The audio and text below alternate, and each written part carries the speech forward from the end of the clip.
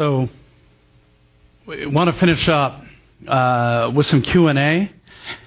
I just felt like God was just kind of leading us to a point where we should pray. And so I'd say the Q&A is that, if there's some things that would hold you back from praying for Israel and the Jewish people during this time and going to God with it, you can ask those questions.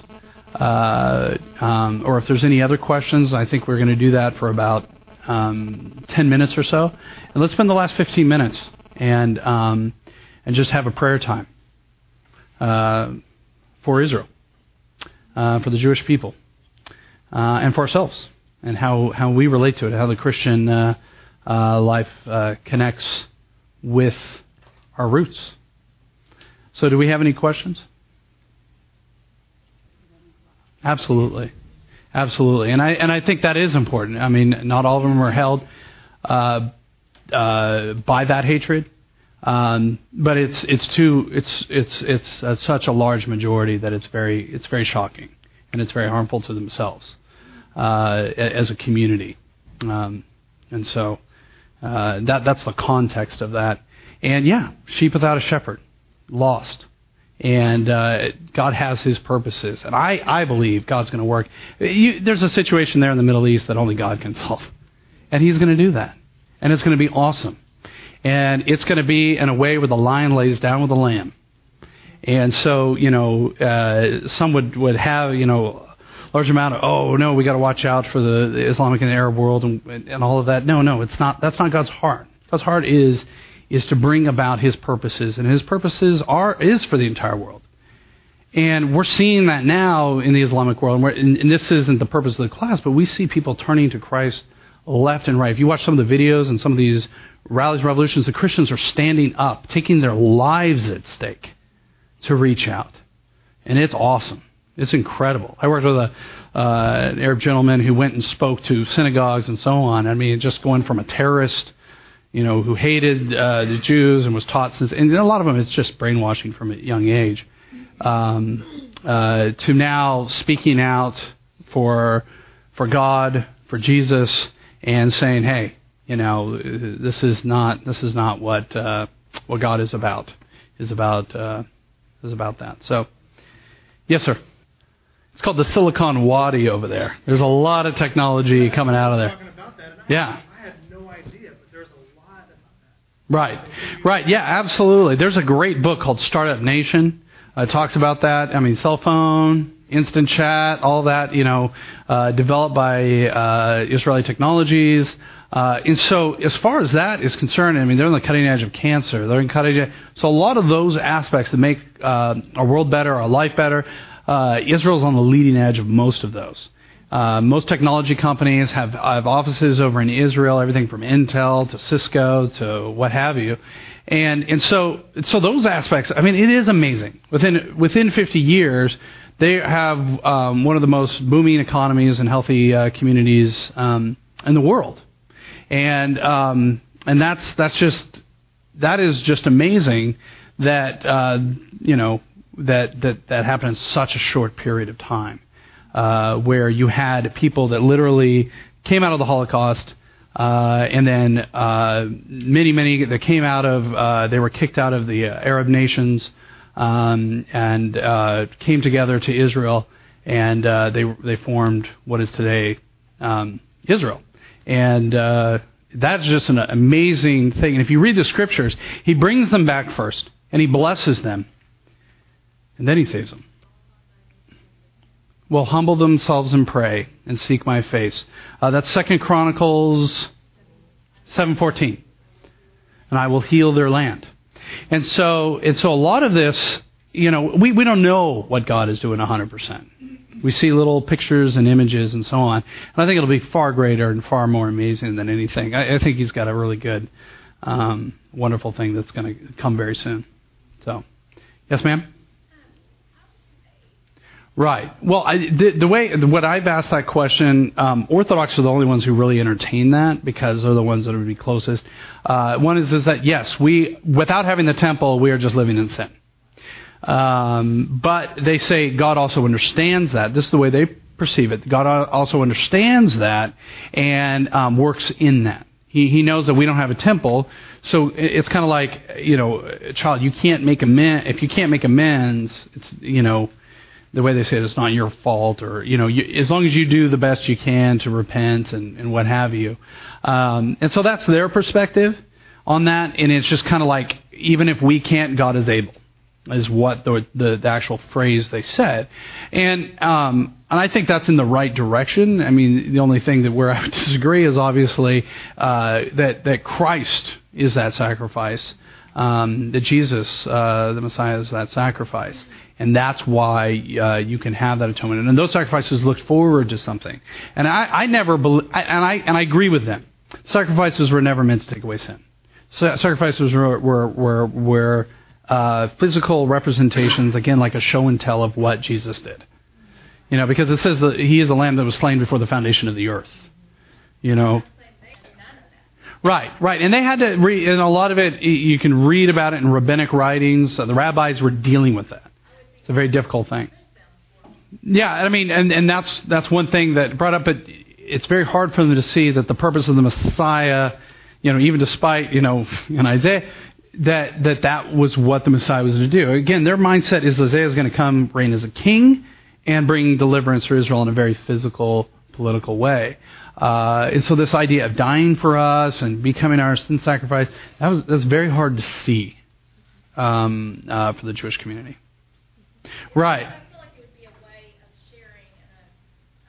Well, it is a discussion, but often they don't. A lot of in the Jewish community, unless you've got somebody who's really studied that and everything, it's just, we don't do that, and I don't want to do it, and it looks messy, and I mean that's more where the direction of the conversation would go, because they don't see, okay, well that's what, the blood and all of that kind of thing, and so on. A lot of that's not really at the forefront of a lot of Jews, and so that's not I haven't found that the best way to have a conversation about, because that actually puts, it's kind of like when you're topping discussion, that puts it back into our court, and then when you're in our court, it's very uncomfortable.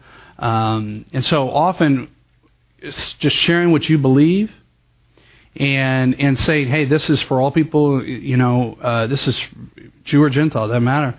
And then just showing the love and support and showing Scripture as it relates to the Jewish people.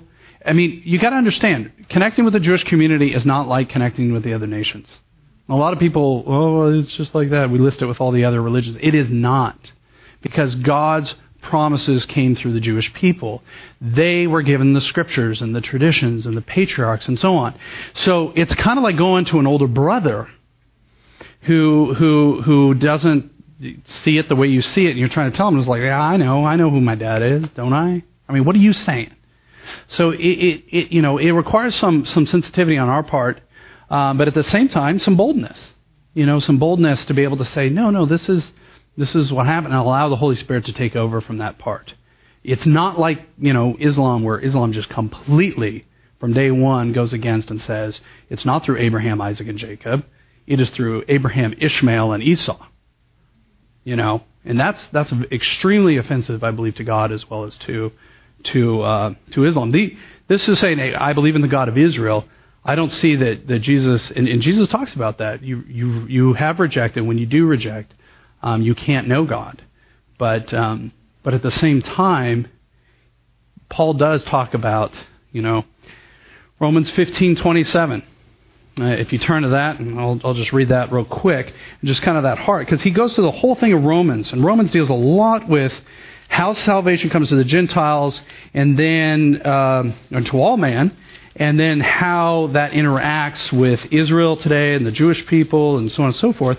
And Romans 15:27 really sets it up, and he talks about collecting monies in various parts, and he still contributed to what was called the temple tax, because the temple at that time was required to give to all people that were in the area, poor.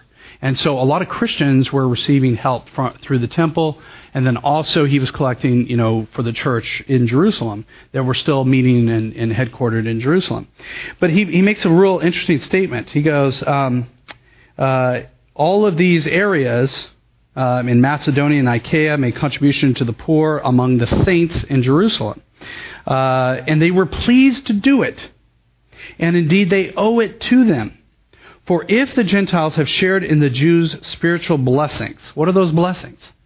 The Scriptures, the prophets, Jesus. If they've shared, they owe it to the Jews to share with them their material blessings. And that's one thing that, we have to really think about is what are we doing in a material sense to bless the Jewish people for what they've given us? And again, it's by God's power and everything else, but what are we doing? And so I think that's really important. That's really important. And, some people say, but it's all focused on Israel and the Jewish people. What about all the other people? And what about this? Does God not care? No, that's not. God's covenants and direction toward... I have learned to love much better by learning to love one person, Carla. It's a model. You love one. That's kind of a highest, earthly love. And what does that produce? It produces children. And all of a sudden your love is multiplying. And so that's what God did. He took himself, and Israel is called in Exodus his son.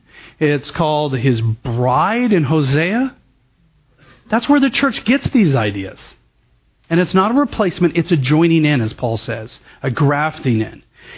And it's a way of showing, if love is going to all the earth, I choose one. That's why marriage is so important, that covenant of marriage, and to be protected. It's because it's a symbol of what God is doing in the earth. I'm always worried about people saying, we got to love everyone. We got to love the earth. Those people tend to be the ones who hate the most and have a lot of problems. The ones who say, we got to make sure we love everyone. Peace on earth. The ones that really you see make a difference and have really the heart of God, is the ones who know how to love their wives and their children, and start there. Because then they learn what love is, so they can love others. People hide behind, I can love the world. And that's what God is showing. I have called someone special. Israel, the apple of my eye. It is special. We've been grafted into that idea. And for those who say, no, Jewish people, we don't want to highlight that.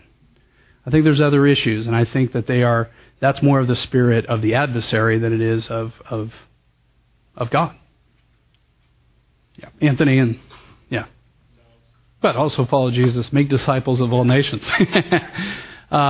Let's do some prayer time, and then I want to release anyone who has children, and then I'm willing to stay here a little bit extra and have conversation and have more of a discussion. If you're willing, are you guys willing? Is that okay? So let's just go to God in prayer, and I'll lead out, but I want you guys to join in as God leads you, and we'll just leave it up to God and the Holy Spirit. Father, we come to you, and we know that we're human, and we're all looking to you, and we're looking to you for your heart and your truth. We just ask that you continually reveal that to us, and you show us your love so that we might love others. And even you said that they would know you because of the love that we have one to another. And we ask for that. We pray for the Jewish community, both here and around us, that you begin to show your love in very real and powerful ways. We pray for Israel. We pray for the peace of Jerusalem, as Psalm 122 commands us. We pray for your peace, a true shalom, a wholeness, a completion that will turn all the strife and the difficulty back to you, the Prince of Peace. We thank you. We thank you for everyone in this room, in this class. We love you, Dad.